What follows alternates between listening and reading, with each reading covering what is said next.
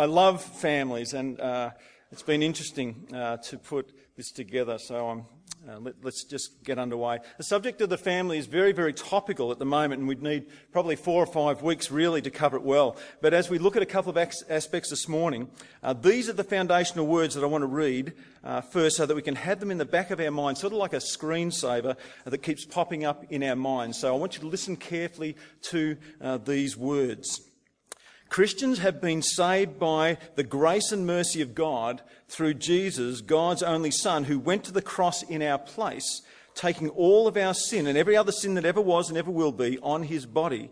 And he was made a sacrifice for us, satisfying the wrath of God because of our sin. God raised Jesus from the dead. And now, by repenting of our sin and believing in Jesus, we are made right with God. And at that moment, we are accepted and adopted into God's eternal family. Keep that in the back of your mind. Some of you just went, "Thank you, Lord. Thank you that you've saved me." Others went, "I've heard those words before, but I'm not sure where I stand with that." And others went, "What the? I've never heard that before in my whole life. In fact, I haven't been to church for a long time, but I'd never heard that." So, as a result of that, obviously, our prayer is that today, that all of us, no matter what situation we're in, will listen with an open heart and an open mind to what God's Holy Spirit says to us today. It's not me that speaks. When anybody speaks here, it's not us. It's actually God's Holy Spirit that does the word. So you might pray silently that God speaks to you and teaches us this morning. Many years ago, when my kids were very, very small, I was in a park and there was a guy standing beside me. And we sort of got chatting. I didn't know the guy, but he had 4 kids in the park running around like mad things, 4 boys. And they were having a great time. And at one point in the conversation, I said to him, "So if you had your time again, would you have kids?" And he looked at me, and he looked at his kids, and he looked back, and he smiled, and he said, "Yeah, I would. Just not these ones." It is a mystery. It is a mystery, but God in his sovereignty and with his purposes in mind for our lives have placed us into a family of some shape, size and description.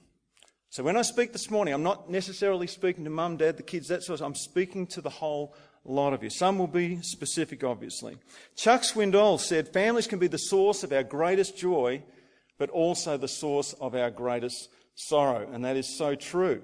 And I don't think there's nobody in this place that would have ever not experienced both sides of that coin. So when you hear the word family, what pops into your mind? Is it like these great memories that come back? You think of all these terrific things? Or is it quite the opposite and it's bitter? Because there's been some wounds that you are carrying, or there's been some history in your family that remains with you, and it hurts to be in a family. And even for some of you, it might be, well, like this is like a bit of a fairy tale, because the reality is I haven't really grown up in a family, so to speak. On the screen, you can see that there's a picture of a perfect family. No, that's not it. Go back to the other picture when there was no picture. That's the picture of the perfect family right there. There is no picture of a perfect family because there is no perfect family. When I was in 1967, when I was 10 years old, and everybody's going, "Oh, he's 58, okay, righto." When I was 10 years old, the family was pretty easy to sort of work out what it was. Because there was mum and there was dad and there was a couple of kids. Sometimes there was an adopted child. We heard a little bit about divorce, not much, but it was pretty easy to understand. But for a 10-year-old living in 2015, it's a whole different ballgame. The things that they are hearing, the things that they are seeing, the things that they're involved with people at their schools and all that sort of stuff. And even TV shows have changed over those decades as well. For example, Happy Days. Remember this show? You had the Cunninghams, Mr. and Mrs. Cunningham. They loved each other. They had Joni and Richie, who got on really, really well together. And then there was Fonzie, who wasn't part of the family, but they sort of adopted him and brought him into the family too. They'd have some arguments and things would go wrong, but 29 passed, just about spot on. Everything would get itself back together and they'd all live happily ever after again. And that was during the 50s and sort of into the 60s.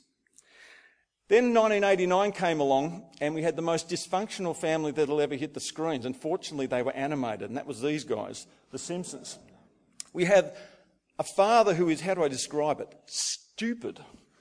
He is a fool. He makes men look stupid. Mum's trying to hold the whole thing together. You've got a defiant son. The relationships are totally torn, and we laughed at it.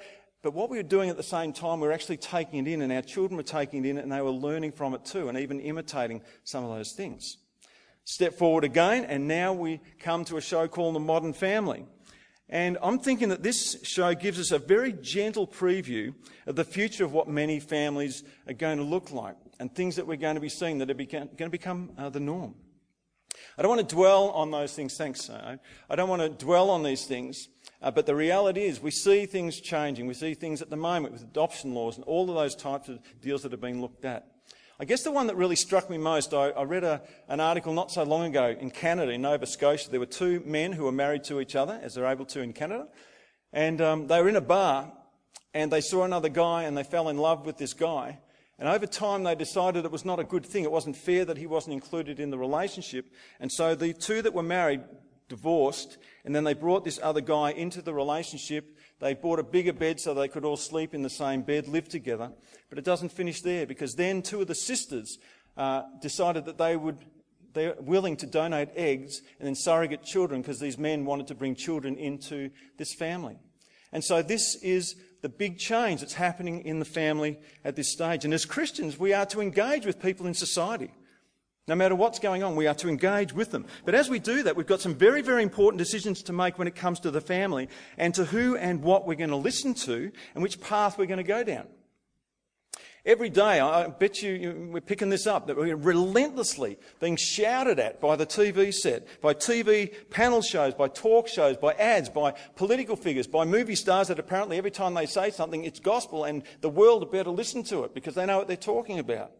And every sitcom that comes on TV, we're seeing such huge changes in what the family looks like and what's now being accepted in society. But not only that, but as we're being shouted at, the other thing we're being shouted at is that what marriage and what the family should be defined as, and indeed that reform is needed right now to bring us into the 21st century so we don't live in the archaic world of the Dark Ages. What once was normal is now not the normal anymore. Today, if you hold the idea of marriage and the family unit as God has laid out for us, the world doesn't say, well, let's debate it. They actually mock you. And they tell you that you're not inclusive and you are offensive. And not only that, you should be silent. It's really interesting what's going on. And sadly, a lot of Christians, and some that I know and some that I'm on Facebook with too, over the last 10 years, they were Bible-believing Christians. They held these family, how God has put the family together, how marriage has been put together. But over 10 years, they've swung around 180 degrees. And it's interesting as to why that would happen. And it's interesting too also because when you speak to them or when you read what they're saying, you never ever hear, look, the reason why I now believe these things about a family or marriage is because I was reading God's Word. And very clearly what he says here is, you'll never hear it. The world is conning, it's crushing people to the point where they are pushed into these beliefs to line up with what's going on in the world. So the very serious question needs to be asked of us. Are we going to submit to the world and what they're telling us, or are we going to submit to God's Word and what he's clearly laid out, get this, for our good, for our joy, and for his glory? At Canterbury Gardens, we believe in the full authority of God's Word. It's fully inspired by God who breathes life into it. And with the help and the guidance of the Holy Spirit, our desire is for all of us to live out God's Word in our lives, not in our strength, but in his, because we can't do it in our own strength. We find that time and time again. It's an amazing book. You read it? 66 books. 40 authors over a period of 1,500 years or so. It's written in 3 different continents, in 3 different languages. It's written by kings and scholars and priests, a shepherd, fisherman. Remember Nehemiah? He was a cupbearer. This amazing thing that's been put together over all of these, the diversity of languages and geographical areas and authors and time differences. But despite that, its unity, its consistency and its accuracy is amazing. All the prophecies that are given in the Old Testament, bang, there they are. They happen. There's not one that has not happened. But there are some good ones to come that we look forward to and we await. Add to this the fact that God speaks to his people through his Holy Spirit as we read and look at his word. It comes alive. It's a great book. It's good for us. We hear these verses very, very often. I'm going to read them again today. All Scripture is God-breathed and useful for these things: teaching, rebuking, correcting, training in righteousness. Yeah, people say, oh, you think you're a bit righteous. It's great to be righteous. You know what it means? There's nothing we can do. We've been made right with God because of what Jesus did at the cross. I'm happy to say that I've been made righteous by Jesus because I'm not righteous. He made me that way. So that the servant of God, that's us, may be thoroughly equipped for every good work. Whose good works? God's good works. This is a good thing. Let me read it again. All Scripture is God-breathed and useful for teaching, rebuking, correcting, and training in righteousness, so that the servant of God may be thoroughly equipped for every good work. So let's delve into this God-breathed resource this morning with confidence and see what we can glean together in our time together this morning when it comes to the subject of the cross and the family. So, how did God get this family thing happening in the first place? And I'm going back, and I know most of you know this story, but there may be some people who have never heard this before. So it's good for us to remember anyway. We go back to Genesis, the first book in the Bible. And in Genesis, we see God creating the heavens and the earth and the plants and the animals, and then he forms this man and he breathes life into him. How cool is that? Then a little later, he sees him sort of working and goes, oh, this is not good that this guy's by himself. It's not good for a man to be alone.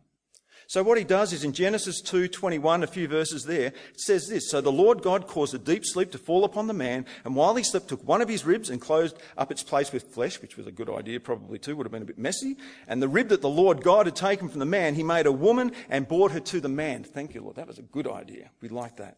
Then the man said, this at last is bone of my bones and flesh of my flesh. She shall be called woman because she was taken out of man. And then therefore a man shall leave his father and mother and hold fast to his wife, and they shall become one flesh. So there we have it in Genesis. The family is established just as God designed it. Love it. So there we have it. We're going to come back to this family a little later and see how they're going. Okay? Let's go to the Ephesians passage. If you've got your Bible there, Ephesians chapter 5, and starting at verse 21. Now, I'm not going to spend as much time as you think I'm going to here, but this is very, very important indeed. It's interesting. It's a passage that Paul lays out some instructions to the church in Ephesus, and indeed for us, a lot about marriage and a lot about children too. There's some bits and pieces in there. I think it's interesting that people feel so awkward when these verses come up, and they might have a friend who doesn't normally go to church, and they go, oh no, I hope he doesn't feel offended, or I hope they don't feel offended. You know what? These are fantastic words. These are wonderful, wonderful words for the Christian. Wonderful words. And they're wonderful words for the world if we will listen and do things God's way. You see, in marriage, both the husband and the wife are equal. Don't ever forget that, men.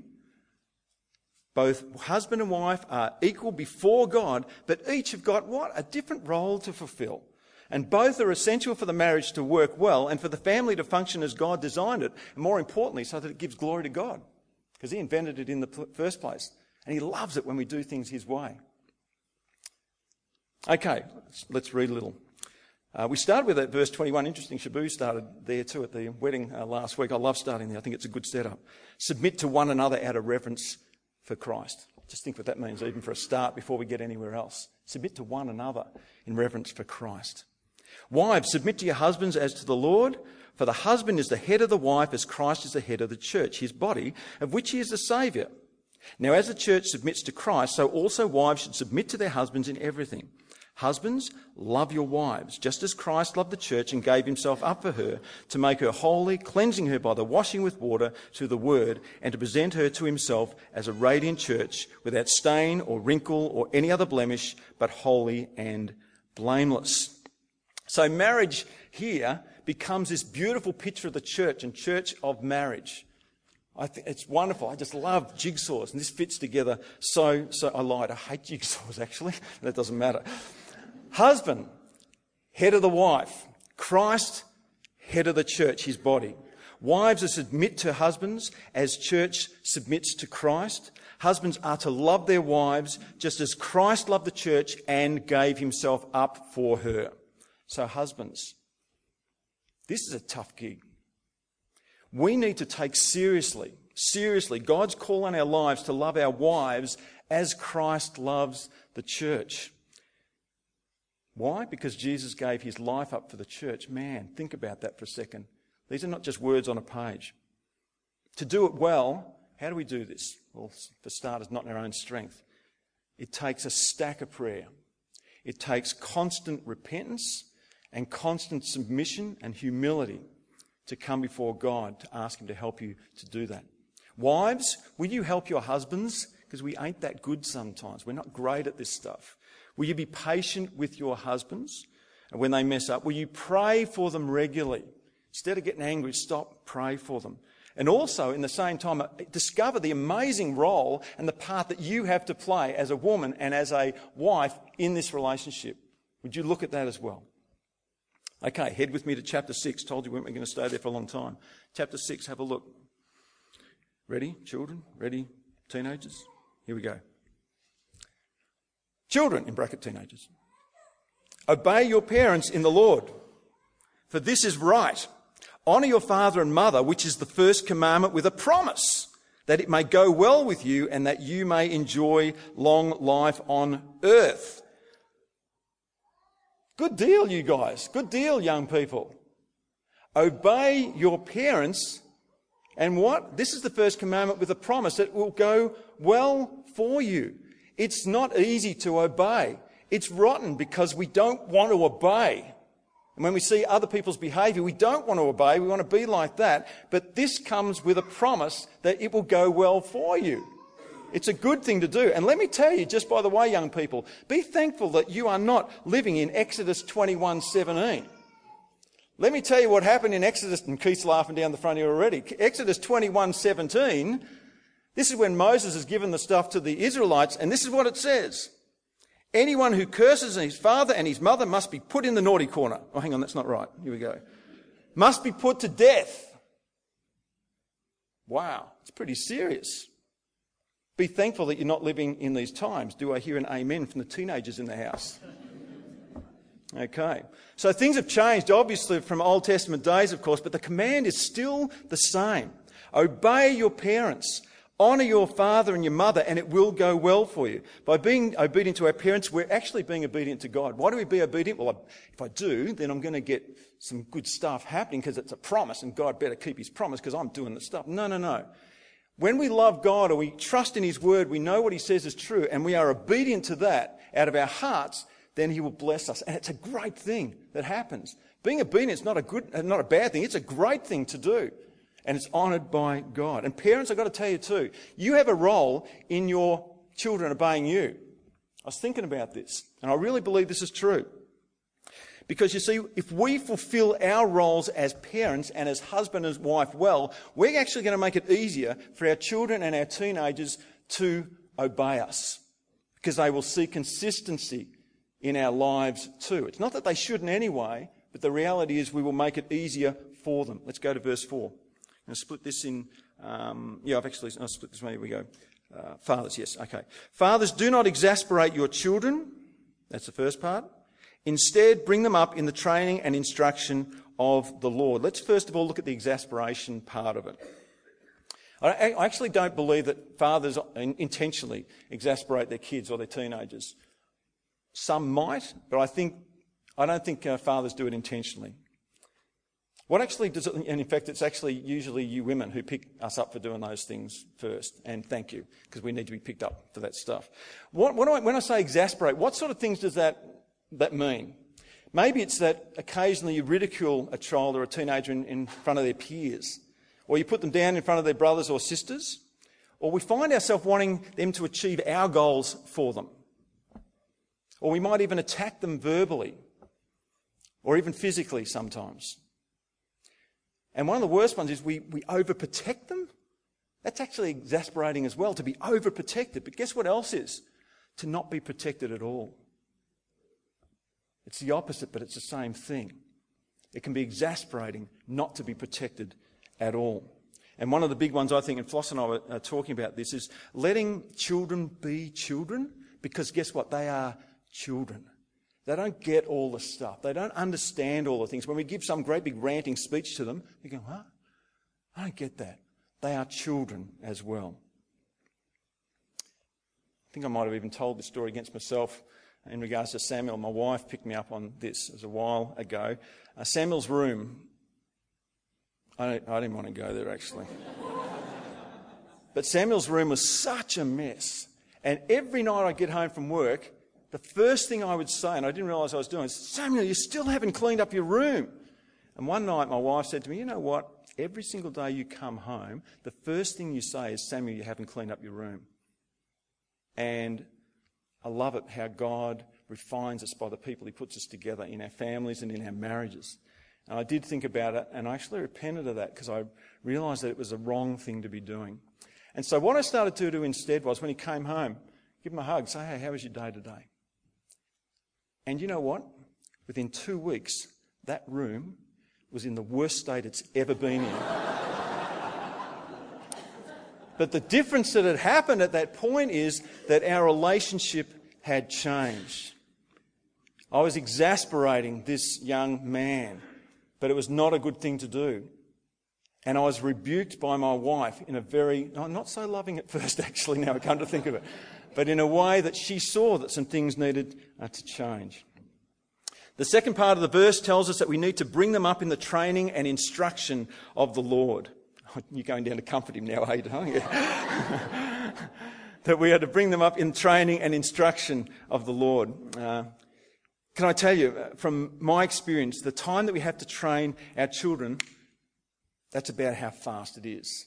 It's gone before you realise it. And I'm telling you, I've said this to parents just recently too. I get so jealous when I see parents with little kids now. I get really, really jealous. I went to a wedding yesterday. I was so jealous. All these little kids running around the place. Because to me, they were amazing days of great joy, but also great days of influence that we could have on our children as we trained them up in God's way. Sometimes really badly, sometimes pretty good, sometimes, yeah, whatever. But they were great days, reading to them, teaching them, walking with them, talking with them. Remember those verses out of Deuteronomy 6 that we usually use when we're having a child dedication? I love them. Love the Lord your God with all your heart, with all your soul, and with all your strength. These commandments that I give you today are to be on your hearts. Impress them on your children. Talk about them when you sit at home and when you walk along the road and when you lie down and when you get up. Tie them a symbol on your hand and bind them around your forehead. That's great. I love those days. They're still around to a point, but they're a little bit different these days. And these days are so precious in the training of our children. You know, one moment you're walking along with this little 2-year-old girl in your backpack, and you're walking along in the bush and you're singing this little song and you look and she's fallen asleep and she's dribbling all over you and it's beautiful and the whole thing. And the next moment, suddenly she's holding your arm and you're walking down this church aisle in Hawthorne and Paul Lewis is at the other end. It happens that fast. Training is so important. Many parents these days just let their kids do whatever they want to.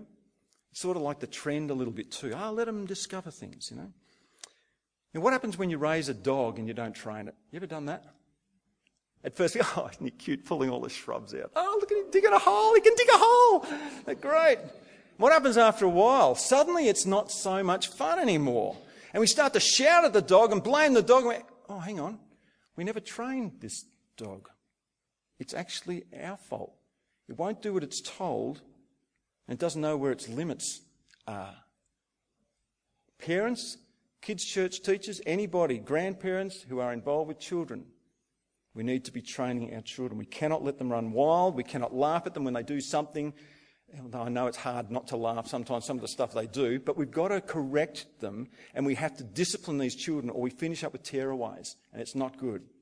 We love our children by taking the time, that's gone in an instant, to encourage them, to teach them and to train them. That's how we love our children. Particularly in this day and age. What are their eyes and ears hearing in the world? What morals are we hearing? What standards are we hearing that are getting further and further away from God's standard every single day as there is a rapid opposition to anything that is to do with Jesus. That is to do with Christian values. It is opposition. And sometimes they don't even know what they're opposing. They hear the word Christian, they hear the word Jesus, they're opposed to it straight away. But don't be surprised at that. Do not be surprised at that. Florina and I put a little bit of a list together. And hopefully for some of you that are training children or teenagers, even though you wouldn't call it that, they don't know they're being trained, but you do it a bit more subtly. Interesting one. These are things we'd love to do. Read the Bible with them. Don't leave it on the shelf. Find what age they are.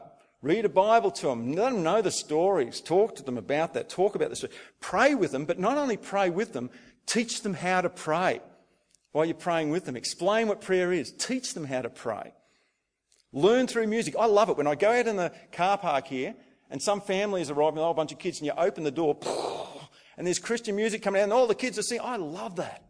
Kids learn scripture through songs. They learn truths through songs. There's enough rubbish on the radio the rest of the time. Fill their heads with things that are good. Teach them about sin. But listen to me here. Don't burden them about sin.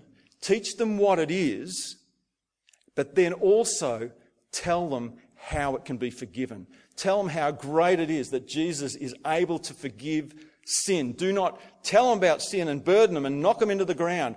Lift them up and show them what Jesus can do. Be real with them. Let them know when you've made a mistake. I remember Lil saying this on a video we put together.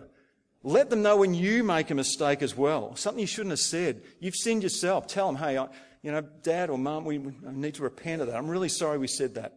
It's not what God wants of us. Will you forgive us? Wow, we just trained a child when we did that. Let the child, this is important, let the child know that no matter what they have done wrong, you will not reject them, but rather you will talk about it with them. And listen to this, create an atmosphere so that they can always talk to you without fear. Without fear. Train them to see that there is always hope. Always hope. Don't ever leave a conversation without them knowing that there is hope. And you know what, if you do this, sort of like Proverbs, Proverbs really could be said probabilities. If you do these things, the probability is that this is going to happen. Here's a probability. If you do these things and you train your child up in these ways, there's a very good chance that your relationship with them when they're an adult will still have that tinge to it. And that's a wonderful, wonderful thing, because the scene was set when you were training them as a young child. So, question. Who's doing the training in your house? The TV, the computer? I don't know. No criticism here at all. Boy, we did some, if you want to know stuff that went wrong in family, come speak to me. I'll give you some great stories, okay? But maybe it's just time to refocus, reload, take some responsibility for the training ourselves, for the children that we have been given and blessed with. They are a gift from God. So, talk to them, encourage them, and not only that, seek out people within the body of Christ that you've seen do it well and speak to them. Be trained by them. Ask them questions as to how that all happens. So, all these helpful instructions in Ephesians 5. Do we wake up in the morning, roll over, read the passage and go, today's going to be a no-brainer. It's going to be easy. Submit to my husband, respect my husband, love my wife as I love myself. Yeah, easy peasy, lemon squeezy. Love my wife as Christ loved the church. Shouldn't be too hard. Obey my parents. No worries. I did that twice last year. Well, no. We cannot do these things. They're actually impossible to sustain without messing up at some stage. We are not God, and we are not perfect. In case some of you hadn't picked that up yet, let me lead you in not being perfect. It was the same with the expert of the law. Remember the expert of the law, the lawyer that came along, and he came to Jesus trying to trick him. And he goes so tell me how to inherit, eternal life. And Jesus looks at him and says, well, what do the scriptures say? How do you read it? And the lawyer goes, well, love the Lord your God with all your heart, your soul, your mind, your strength, and love your neighbour as yourself. Jesus said, yeah, you got it right. Well done. Do that and you will live. And now the lawyer's got a messed up mind because he knows it's impossible to love God with all those things 100% of the time. It is not possible to do. And that's the same with us. Wives, submit to your husbands as Christ submits to wives, submit to their husbands as the church submits to Christ. Are you kidding me?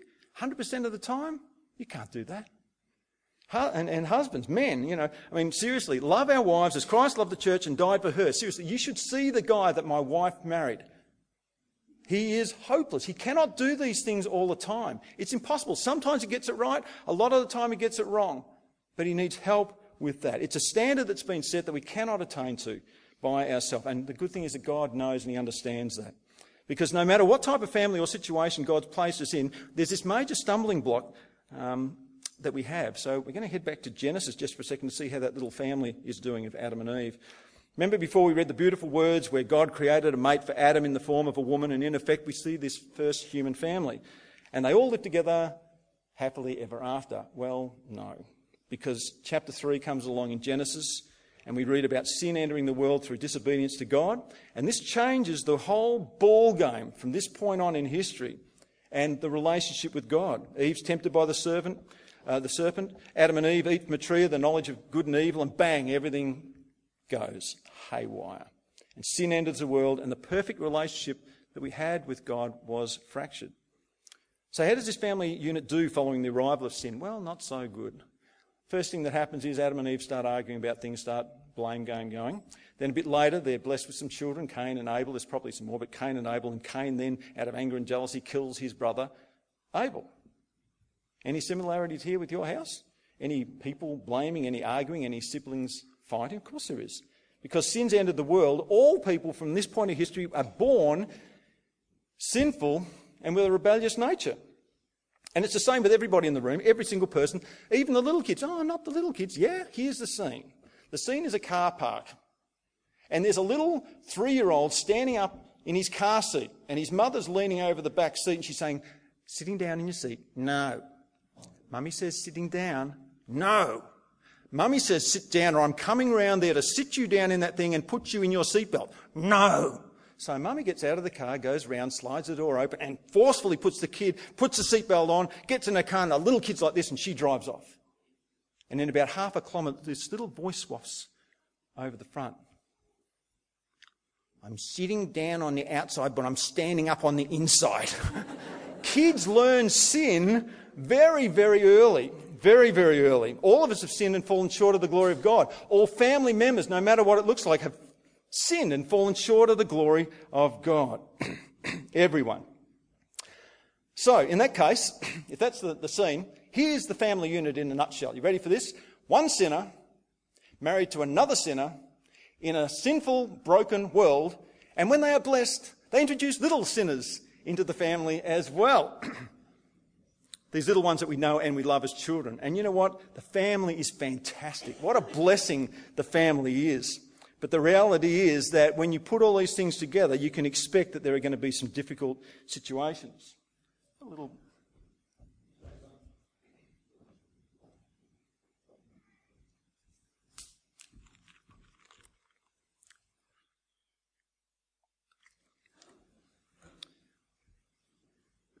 Why did water come out of the bottle? Because I shook it. Okay, let me put it another way. I'm going to put an inflection on one of the words, a little bit different this time. Why did water come out of the bottle? Because it was in there in the first place. Think about that for a second. Yeah, I shook it and water came out, but it came out because it was in there in the first place. Luke 6:45, listen to this. The good man brings good things out of the good stored up in his heart, and the evil man brings evil things out of the evil stored up in his heart. For out of the overflow of his heart, the mouth speaks.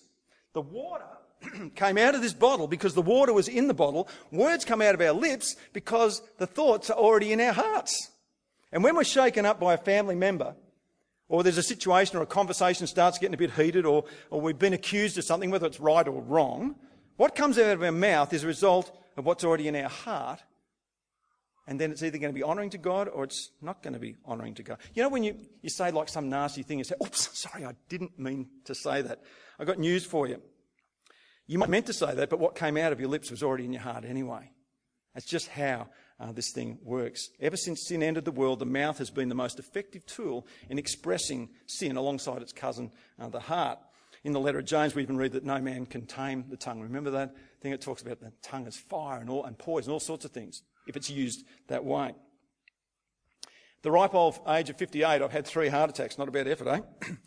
I know that I have a heart problem physically. But you know, the reality is that I have a more serious heart problem when it comes to God. And I can even show you this heart problem, and sometimes all I need to do to show you is to open my mouth and speak. And the news is that every single one of us here has this same problem. We all have a heart problem. When we're not close to God, when we're not in His Word, we're not in fellowship with Him, what normally comes out? Words of spite, anger, ridicule, gossip, blame. And what happens when we're right with Him and we're really in the Spirit and we're listening to God and we're in His Word and we're obeying Him? What comes out? Words of encouragement, joy, happiness, comfort, understanding, words of grace and mercy, no matter what the situation, because it's God doing the work. Proverbs 10:11, I love it. The mouth of the righteous, those made right with God, the mouth of the righteous is the fountain of life. Isn't that great? As Christians, as people that belong to God, when we open our mouths up, we should be bringing forth life into the world. The mouth of the righteous is the fountain of life. The most destructive tools in any family, no matter what shape, size, description you're in, are the hearts and mouths of the people who belong to it. So we need to check ourselves. There's potential to lift up, there's potential to tear down. Because of sin, all of us will experience heart problems until Jesus returns or till we go to be with him. Hasten that day, Lord. Or maybe if you had 3 heart attacks, you shouldn't say that too. Well, I really have to watch that one bit. In 2 Timothy, we heard earlier that God's word was good for instruction, right? So let me read some valuable instructions from Ephesians 4, 29 to 32. And note this beautiful PS that comes at the end of it. Listen to these words. This is God's word. Listen to this. Do not let any unwholesome talk come out of your mouths, but only what is helpful for building others up according to their needs, that it may be benefit to those who listen. And do not grieve the Holy Spirit of God. This is what happens when we speak these other ways. We grieve God's Holy Spirit, with whom you were sealed for the day of redemption. So the one you're grieving is the one that has sealed us, is holding us until the day of redemption. We are redeemed by Christ. Get rid of all bitterness, rage and anger, brawling, slander, along every form of malice. Be kind and compassionate to one another. P.S. Forgive each other just as in Christ God forgave you. Christmas is coming. You're going to see a lot of family members in the next couple of months. In fact, when you get home, you're going to see the family members that you see every day. Some of them have been difficult, and as hard as it is for you to hear, so have you.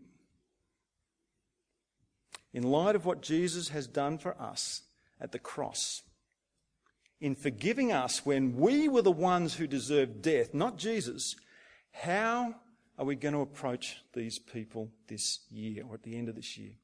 I've got a couple of suggestions. Pick one or two. See your family, with God's help, through new eyes. See them as Jesus does, not as you have in the past. Pray for your family, even the difficult ones. Correction, especially the difficult ones. And remember that they are sinners just like you. Love your family.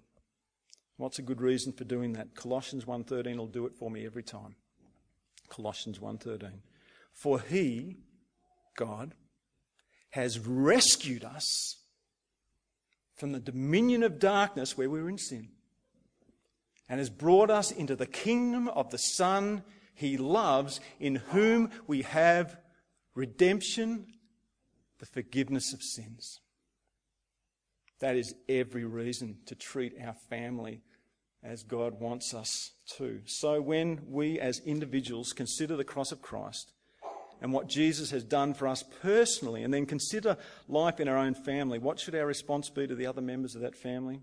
The 3 words I'm going to give you are simple, but the action required for these words is difficult, and it requires God to do the work and not you. So don't say, I'll write them down, then I'll try this out, because you'll never do it. It requires God to do the work in you. Here are the words that we'd like, we'd do well to stick them up on our walls, wouldn't we? Write them around our wrists, maybe. When we consider our response to our family, grace is the first one that Jesus showed us when we did not deserve it. You got any family members that don't deserve grace? Jesus would have given it anyway. Are you going to? Am I going to? Mercy that he gave to us despite once being his enemies. He showed mercy on us.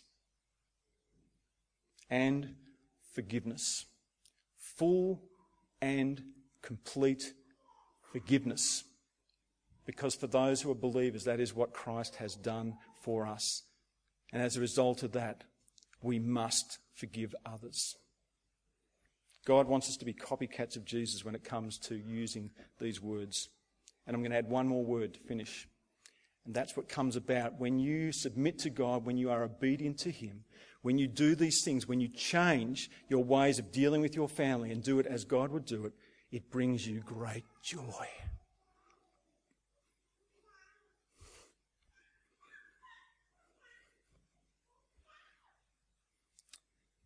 We are greatly loved. We are a family under God for those of us who know Jesus. Let's treat each other right, but don't try and treat each other right. Let's leave that up to God as we pray and get on our knees and ask him to do the work. Let's pray.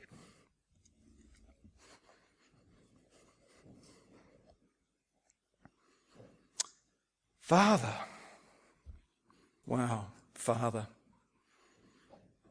you have adopted us into your family. We do not deserve to be in your family, and yet in your grace, with your grace and mercy, Father, you have adopted us into your family. And you will never, ever, ever let us go, and for that we are grateful. Lord God, for those here today who do not know you, who have never encountered Jesus, that they might seek him, Father, that they might see their sin and that we can't do things by ourselves, Lord God, and that they might come to him and ask forgiveness and immediately be forgiven, Lord God, that they might have life in you and life more abundantly than anything else there is. Father, would you help us with a difficult situation? You know the people in our family, Father, that we struggle with. You know our cousins, you know our grandparents, you know that whole thing, Father. Would you start with us, Lord God? Would you change our hearts that we might be the instigators of your work? Father, we know we need to humble ourselves before you. Would you go with us, Lord God, because we are not capable ourselves. We praise you, Lord Jesus, for who you are, for what you've done for us, and we thank you in your good name. Amen.